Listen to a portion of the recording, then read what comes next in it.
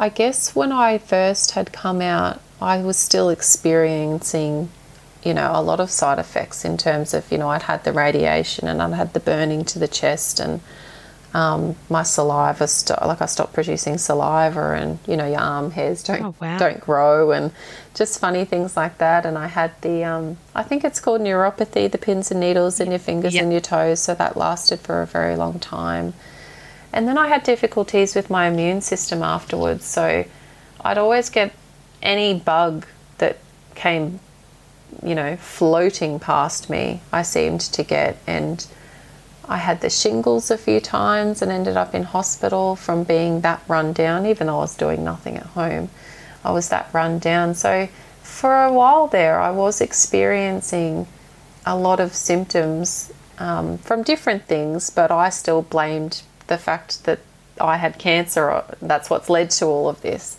So, And in some way, you're right. Your immune system was weakened, but it's that collateral damage, isn't it? That it's still there, and And the checkups are more frequent.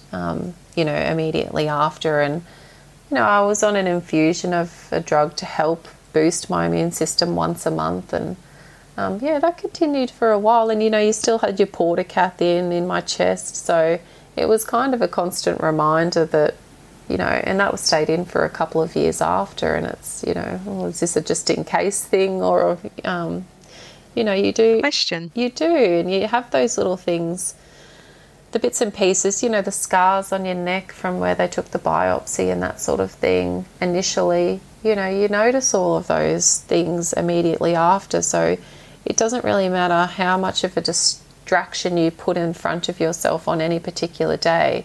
Immediately after you finish that treatment, you're reminded about it in some way, shape or form. And even your hair growing back, that takes a long time too. So it's not just this is the end date of your treatment and you're all better. It takes years. It takes years to feel okay again.